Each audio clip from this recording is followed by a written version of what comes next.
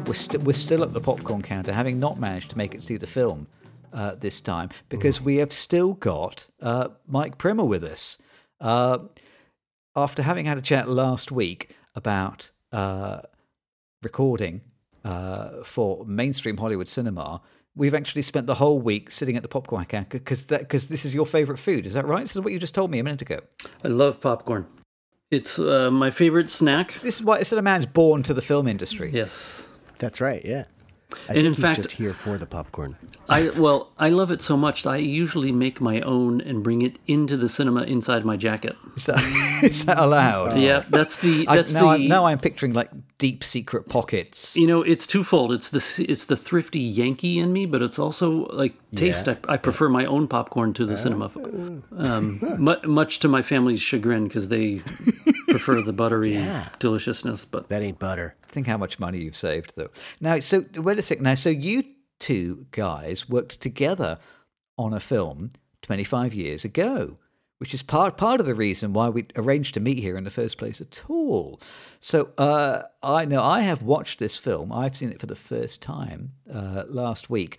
Tell me a bit more, Andres. What is the film that you two made together? So this is the 25th, did I say that properly? 25th anniversary of Debutante, The Coming Out of Stephen Ray Liedlich, which was a mockumentary, I guess. I think that's how you would characterize it now. I think we all loved Spinal Tap in 1984 or something like that when that came out, and that felt like one of the real first mockumentaries, and Christopher Guest's whole gang that he put together, and have done so many great mockumentaries since then. But 25 years ago, started shooting in 1997, and we made this film based on sort of the talents of a good friend of ours, Stephen Ray Liedlich, who was an upright guitarist. So for me, it works mostly as a documentary. I think it's actually a good documentary about him as a musician. And I think it really captures a lot of his music pretty well. And the sound is pretty good. I don't know that Mike, as a professional, would say the same thing, but and how much he played with the sound when we were editing it. But, you know, it was shot on SVHS, which was kind of the format at that time. And we were on another popcorn counter. We were talking about making film. It's almost like making a mixtape. You're working from cassette to cassette, and this felt very similar, but on SVHS. But it was really my first project ever. I'd wanted to make a film, and Steve was doing some performances, so we shot him live and then turned it into a documentary working around his live material. And what were your roles on the picture, the two of you? well, I came into it a little bit late, and I may have been out of town working elsewhere. I'm not sure, and I remember seeing all this footage, and Andres talking about it, and then he showed me a lot of the stuff he'd been shooting. So he'd been working on it for some time. And at some point, he showed me essentially a kind of a rough cut. And that's really when I got involved, because I saw he might have had a script to match it as well, but I saw the elements of what wanted to be this final film, but it was pretty rough. It was kind of strung together. And in fact, it was kind of what's often referred to as an assembly cut, where you literally just assemble the scenes in the sequence that they should appear in. And then we started talking about, well, how can we make the scenes more dynamic? And you actually had quite a good amount of material, so we figured out ways to start cutting, picking up the pace a little bit, cutting away to certain things, layer the sound a little bit, where one song might serve as the soundtrack for the next scene, and then come back out of it, and things like that. So that's really how I got involved. I didn't do any of the sound recording. And this was all kind of dubbing from tape to tape. Yeah, the old ways, yeah. Wow. The first thing you do is I loved this. You lay down black, right? You basically make a black slate first. You had to it's like the control track, I think they call it. Control track, yeah, exactly. So you had to put that down first, and then you start cutting on top of that. And if you make mistakes, you sort of have to go back and redo the black from a certain point. Wow. And I knew none of this. I mean, I had just decided I wanted to make a film and started shooting stuff. And as Mike said, I did kind of a very rough assembly. So I was very lucky to have Mike come on when he did. It's a blemish on his otherwise stellar film career, and I apologize to you, Michael, for that. And I apologize to Jimmy for making you watch it. And I believe our listeners, I'm going to apologize. I need to apologize to the listeners, too, but they can see it, right, on the YouTube channel, I believe, right? You can. So it is now up. So, yeah, it's on our YouTube channel. If you go to the Two Real Cinema Club channel on YouTube, so it stands out because it's the first non-podcast content. That's right. On the channel. Yeah. So yeah, uploaded it a week or so ago. It's a blast. It's fantastic. Not only just to enjoy the upright guitar playing, and I think it's very clever. It's masterful the way that the kind of the mockumentary kind of slowly unfolds more details, and you start to learn a little bit more about Steve and the way that the underlying story is revealed. I think it's very skillful. It's a lot of fun to watch, and also for me, it gave me a very, very strong 90s nostalgia hit. Yeah. It was the music, the clothes, the hair. Mm-hmm. I had a friend also called Steve who had a haircut just like Steve's in the film, and it really brought those days back to me. Those kind of 90s heady kind of studenty days back to me, like very, very strongly. It made me feel a bit emotional. Actually, it was like going in a time machine. So great fun. Steve, brilliant guitarist. There is some great guitar playing. Yeah. And I think it's a skillful decision on the part of the people who made the film, I wonder who those guys are, to concentrate on the music and build the film around the music. Yeah. I don't know how many original songs there are. There's kind of some original songs and some covers, and it's probably, I would say, 12 songs at least. Something like that. You're kind of cutting in and out of these songs, and in part they illustrate the story, and in part they contrast with the story. It's all about the music, and the music is great. The playing is great, very enjoyable. Yeah, so for listeners who haven't seen it yet, Steve has this peculiar way of playing his guitar. He has sort of just a regular acoustic guitar, but he plays it straight up almost like a cello. And he uses a lot of different tunings, and he's really just it's very percussive because he's sort of slapping at it to make the chords. And he's just a great writer, too. I really enjoy the song. So for me, my favorite part about it is just how it works as a document or a record of his playing in various clubs and him showcasing his music. And I think that's really the strength of the film. I did sort of, as Michael said, I sort of scripted it out a little bit. We did some interviews and a lot of sort of obviously mock or very scripted interviews. So it was sort of loosely scripted, but I knew that we were going to be depending on the music to really keep it going. And again, I knew nothing. So when Michael was saying that I did an assembly cut of it first, at first I literally just wrote on scraps of paper. Jimmy's seen me do this sort of stuff too when we write together, where I had, I think 81 or 100, something like that, scraps of paper of the things that I had shot, and I just sort of put them together in my mind and then started just assembling them, but without a proper editor. And I'd seen some of Mike's editing from Temple and some of his films, and so it was just great to have him come in and actually teach me that stuff, show me how it was done, and just to have another brain on it, because I don't know if the assembly edit was a lot longer, and it gets down to about 57 minutes, but I think at one point we were hitting an hour and a half, and part of it was just I don't want to cut this bit of Steve playing this song because I love this song, and part of it was just because I had too much junk in there and it just needed to be cut by someone else. So that's kind of how it came together, and what I see its function as being really a record for Steve as well. But sadly, we do paint him in this other light. As you said, the story does come out slowly, and I think we did do a pretty good job with that. But that's all fictional. There is this kind of slow reveal of a kind of cross-dressing Steve, and I was going to ask you, whether that comes from Steve or whether that was something that was completely invented for the film. I'll answer that one quickly, and I think one thing that's not very clear is that a lot of the footage comes from this one. It was a women's singer-songwriter night of entertainment, and it was called "Where's Richard," which I thought was kind of clever. And I think we should have a shot of the poster in there at one point. And Stephen had asked to participate in that songwriters night, and he had proposed that he dress as a woman in order to do it. It's the one time he did it. He never did it other than that. So we built this whole film and this persona around that, but it only happened one night, and it was really I think it was the first night we recorded. that's how I decided to make that film. It's like, Steve's going to be performing cross-dressing.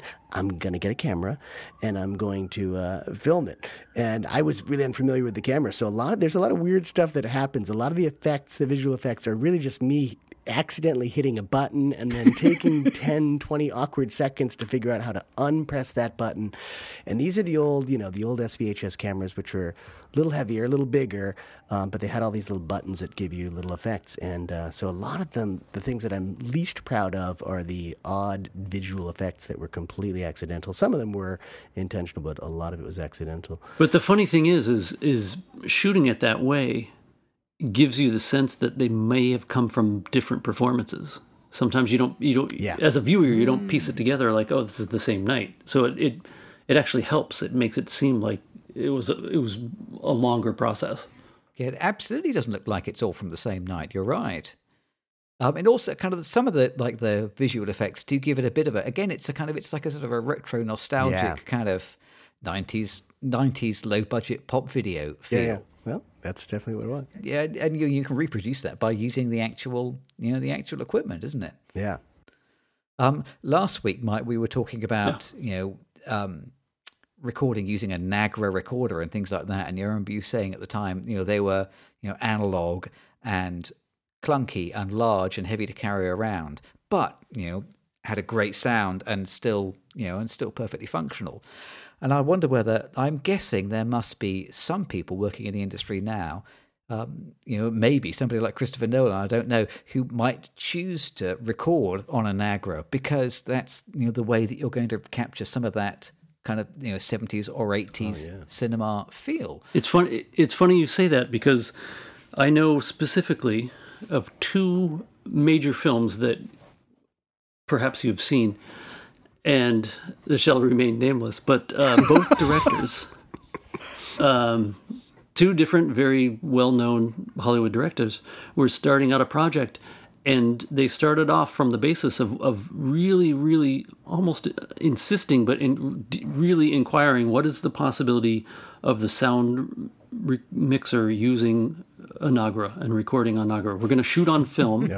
Although the funny thing is one of them shot on film, the other one didn't. The other one shot in digital, but he still wanted it to be recorded on analog because it was a period piece. I don't want to give it away. It was a period piece, so he wanted it to sound old, and he thought that this would help contribute to that. And part of the politics of working in the film industry is you have to say yes to a lot of things until they slowly work themselves out, until everyone comes around to an agreement that no, that's really not the best idea. But you play along for a little bit. And in the other case, on a project that I didn't work on, but a very good close friend of mine did, they took it quite far. They ended up shooting They did some test shooting, and some of which ended up as a music video for a famous pop group. And they did this with the Nagra. And so my friend had to go to do some research. They had to find a Nagra because they no longer owned their own Nagra. They used to, but they had sold it. So had to go find a Nagra and then find a company that still made the tape to use on a Nagra. And get it. And all there's a lot of. Anyways, they went to quite great lengths. And then ultimately, before the real filming began, it was decided, okay, that was a nice idea, but we're not going to do that. Yeah. The funny thing about from the visual standpoint, and this will come back to Debutante, which is if you shoot on film, which is an old technology, if you shoot on 35 millimeter or larger IMAX, say like Christopher Nolan shoots a lot in IMAX, you can shoot that and it looks incredible. And some still will say that's the standard for great visual. But if you're using inferior equipment such as an SVHS camera, when you watch it now, that also helps you feel like you're in the 90s. It looks like from the 90s. Yeah. And it does not at all, you couldn't use it today and feel like, oh, I can make something that's going to really be great with this piece of equipment. Whereas you could record with an Nagra and it would be fantastic. It's just it's impractical but quality wise, it would be, still be at a very high level. What was that David Lynch film that was done with video cameras? Inland Empire, which I never saw, but I think that was all shot with, like cheap little handheld camcorders. Yeah. So I think it is still a potential artistic decision. Yes. Yeah, it can be. There was someone, you remember there was a little, what was the toy camera that came out? I think it was made by Mattel. It was like Pixel Vision or something like that. And I remember seeing some super low res, and that was kind of cool, and it created a very particular look, which can be cool if that's, but you're stuck with that look. Yeah. Yeah, you can't fix it in post. Yeah. Andres, when you shot Stephen's scenes when he was playing live, were you using the microphone in the camera, or were you recording the sound separately? Do you remember? I do remember. Those I liked the old cameras in the sense that they were bigger and heavier, so you really felt like you didn't necessarily need a tripod if you had your shoulder, because they were so big that they weren't going to move around a lot without you moving it. But I was tethered at times to a soundboard, so on a couple of the gigs I was able to get a line out from the soundboard, which was capturing his audio, and then it was reduced to, I guess, what is called an earphone plug or an earphone jack on the old cameras. So you could get it right into the camera. I think for a couple, we used what was the onboard camera, the onboard microphone, which they weren't bad microphones, but they weren't great. So I was very lucky. I think most of the gigs we had sound from the soundboard, which worked well. Otherwise, I would say, boy, if you're these guys who are struggling to reproduce bad sound from the earlier days, I did it. I can do it. I could do that today. I could create bad sound today. So, but I think we lucked out. It's mostly decent sound. For some of the interviews and such, we had either lavalier mics, or even a table mic here and there. So I never really trusted the onboard mics, just because it depended on where the camera person was or where I was holding the camera. They didn't have that kind of range or that kind of directional function or dynamism. So usually it was straight out of the board or some sort of table mic or lavalier. So it came off pretty well. Michael, and I need to make this clear, he did not work on the sound at all until the editing stage. So if you're thinking, boy, that sound on that film sucks, how did that guy make a career out of it in the industry? No, he did not really record any sound that I recall on this project. He is in the film, though. He's the heckler. Oh, wait a second. And it's funny, I had forgotten that until you mentioned it. And then I was like, yeah, that was the one. And it ended up being this mirror shot, because we wanted to capture a heckler in the audience as well as Steve performing and being heckled. So it was a little bit elaborate. We had to set it up so that Mike was standing up and heckling him while catching his image in the mirror, and then filming Steve as he was tuning. It was wonderful, because Steve does spend a lot of time. This is probably why he doesn't gig anymore. He spent so much time tuning that you probably heard as much tuning as you did songs if you caught him live. So we heckled him on his tuning, and he was very good-natured about it. But that was a set-up scene. He was just doing a gig somewhere that night, and I don't think that was very impromptu, so I don't think we had great sound, for example. But he does play a pretty nice song. I think it's Art in America is that song. And so we did capture that as well. But we all appear in the film. I'm actually in the film very briefly playing bongos.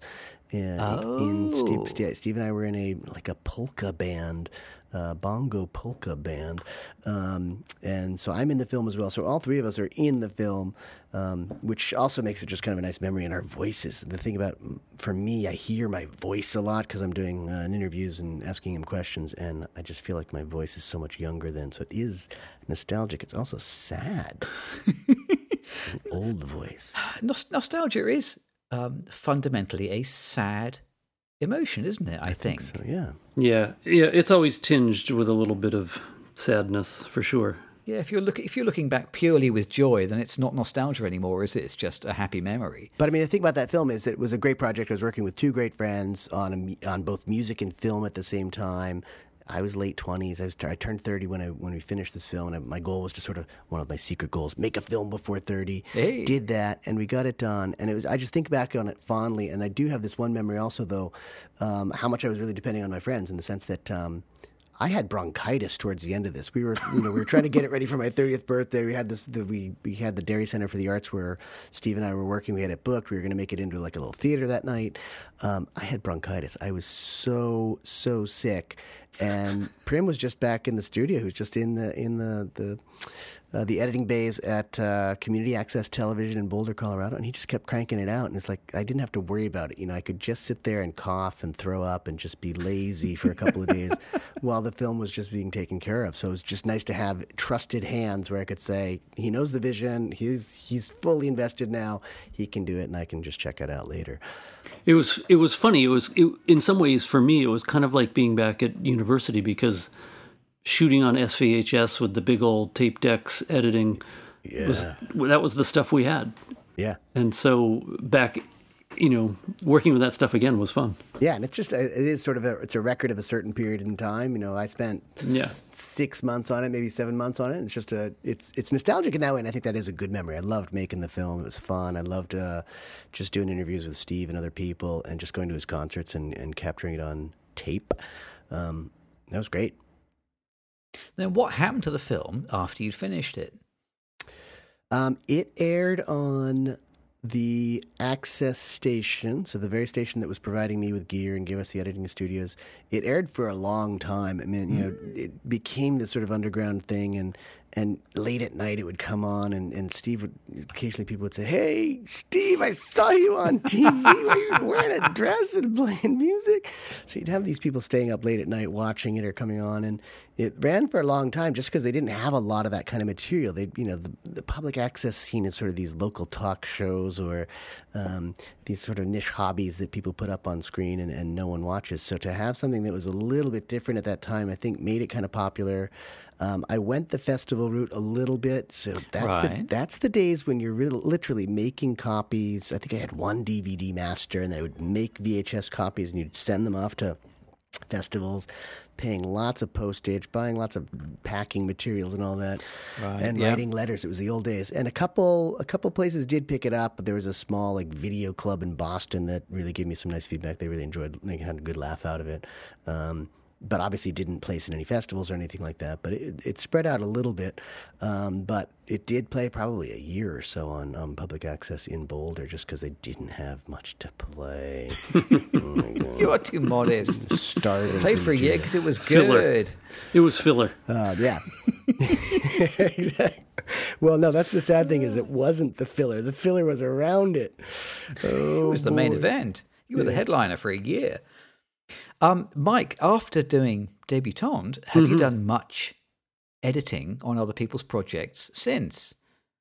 No, it's funny you should say. I haven't really done much editing at all since then. I just started into my sound career and kind of followed that. So I haven't done any professionally. Now, I've made a couple of little short films after a number of years had passed, 10 or more years, and then I decided, for instance, one, I made a little short film with my son when he was younger, and I found it's about him going out and taking a canoe out for a ride in the river near our old house, and I found the experience quite enjoyable, and I kept thinking, this is actually kind of fun. I like doing this. I get why editors like to edit. I started to really enjoy it, but it kind of ties back to, I was telling you in a previous conversation about why I didn't go into music. Music recording is because I didn't want to work on stuff I didn't like. And I think part of that is it's hard to sum up the motivation to do it. And I think I would feel that way with editing if I with making my little short film, but also with making Debutante. It was something that I was really engaged in on a personal level. Yeah. So then I felt really, fully engrossed in the experience. And once I got into it, that's when you experience those days where I've been sitting in front of this screen for 10 hours editing, but screw dinner. I want to keep going because I want to finish this scene. Yeah. You get this this internal drive, which is can be detrimental to your health, but it's certainly, it's nice to your personal, to your life to have those moments where you're feeling some sort of passion about something. I agree. It's just great to indulge that creative urge and be inspired like that. Even if the material's not great necessarily, or it's not going to age well, just having a project like that is fun. And I have seen Michael's shorter films, and they're beautiful. I mean, they're much better now that you can work on a digital camera and get better sound and such. But are they available online, Mike? Only for a select few. Although, no, the film I was referring to about with my son, I submitted that to a couple of little festivals, and the only one it got into was here in my hometown of Albany, California. We have this little hometown film festival, and they get a few films from elsewhere that come in, but they also, my film was featured in the locals section. Oh, nice. So it got one day where it screened on the big screen in the movie theater, along with a handful of other films, and that was nice. Well, I imagine the Two Real Cinema crowd is going to probably start clamoring for that, so we might have to post it with your permission or without. We've used your music without your permission before, so. The funny thing is I'd be happy to give you my permission. It's whether or not my son is too keen on it. Now he's younger. Now that he's a teenager and he looks back on those younger years, he gets really concerned about how he looks. And Dad, he looks like a cute little rascal. Anyways, I'm sure we can work something out when we negotiate the fees for the music that you're using. I'm sure we can. No. We never should have mentioned that. I remember you're probably at kind of like a similar stage, making some short like comedy films with some friends. This would have been like kind of late 90s, early 2000s, and sending them around to festivals. And that whole scene kind of doesn't exist anymore, I guess, as far as I'm aware, at least. I mean, here in the UK, I think the notion of a short film festival has sort of been murdered by YouTube, which is a 24-hour-a-day international short film festival. On this notion of leaving the house and going somewhere to watch a bunch of short films that have been curated by a stranger, I don't think that's something that exists anymore. At the time, I remember when I was going to a lot of these little short film festivals and hoping to get something in, and you do your best and you kind of want to see what other people are doing and try and make some connections. And I remember at the time, most of the short films that I used to watch, they used to fall into like one of three categories.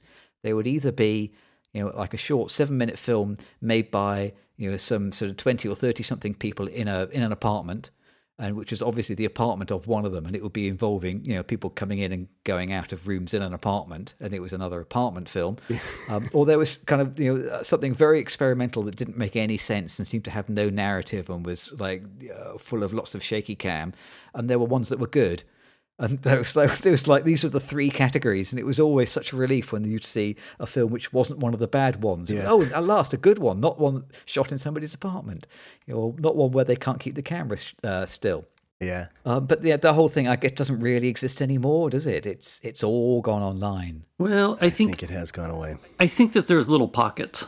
It's not as prevalent, perhaps, as it was, but there's still little things. I see things like in my area. There's groups I see on Facebook who have short filmmaking weekends where they have a challenge to make a film over the course of one weekend and then share the results. Cute. But as far as the festivals, those are even a little bit harder. Oh, yeah. The word weekend always, we were talking about this the other week, always makes me think of Paul Schrader boasting that he wrote the script of Taxi Driver in a weekend. I'm hoping that your Facebook friends who make a weekend film basically make Taxi Driver. Is that right? Do they make a violent 90-minute film about that's the goal, about a would-be presidential assassin? Yeah, that's. I think that's the goal that they're aiming for. Yeah, I don't know if it's achieved, but it's it's attempted. Yeah, I think it's more important for me. Just make it, and I think in Debutante we've set the bar very low, which is great. You just, for future filmmakers, just make a damn film, have some fun, because you will remember doing it, and it was a great experience. And I think that's it. I like those festivals. It's a 48-hour film. You're supposed to write a script. Most people come with something kind of already prepared, and then you just shoot it and you make it. And I think that is a great model. I've never done it. I've seen it happen. I've been in towns where it was happening, but I like the model. I know I asked a similar question earlier, but if you could open the time portal and step back 25 years and talk to yourselves 25 years ago making Debutante, what would your message from the future be? Would it be make sure you capitalize on this, or enjoy it while it lasts, or make sure you charm the open access people? My message would be there's a big pile of crappy films out there. Make sure your crappy film gets in there too. That's it. Just do it. It's fun. Put it on the pile. And you'll learn from it. I think that's the other thing is I learned so much about writing and editing and camera work and everything just on that film, and I wouldn't have made it if I hadn't made the first crappy film. So I said, just do it. Just do it. Yeah. I mean, the thing that really stands out to me is that, here's some young people getting a bit of equipment and making a film, and the film is an hour long. Whereas, currently short form video means that, you're a filmmaker if you make a 40-second film on TikTok. Yeah. And, I don't know whether there is the capacity for making, these longer form, low budget films. I feel like, if something does end up on YouTube, it's only a hit if it's under 6 minutes. And having the ambition and the sheer mental coordination to gather a story together over a whole hour, I think is a complete, a different level of achievement. It's true. I was going to say, speaking of reaching certain levels of achievement and time limits, I think we got to get in to see this movie. You're right. We should. You're right. We've been waiting at the popcorn counter for weeks now. See, I've been queuing for popcorn all this time, not realizing that Mike's got it all stuffed in his pockets. Oh yeah. I should have. I'm ready to go. I'm ready to go and having a hard time not eating it while we're standing here. Right. To the screening. All right, guys.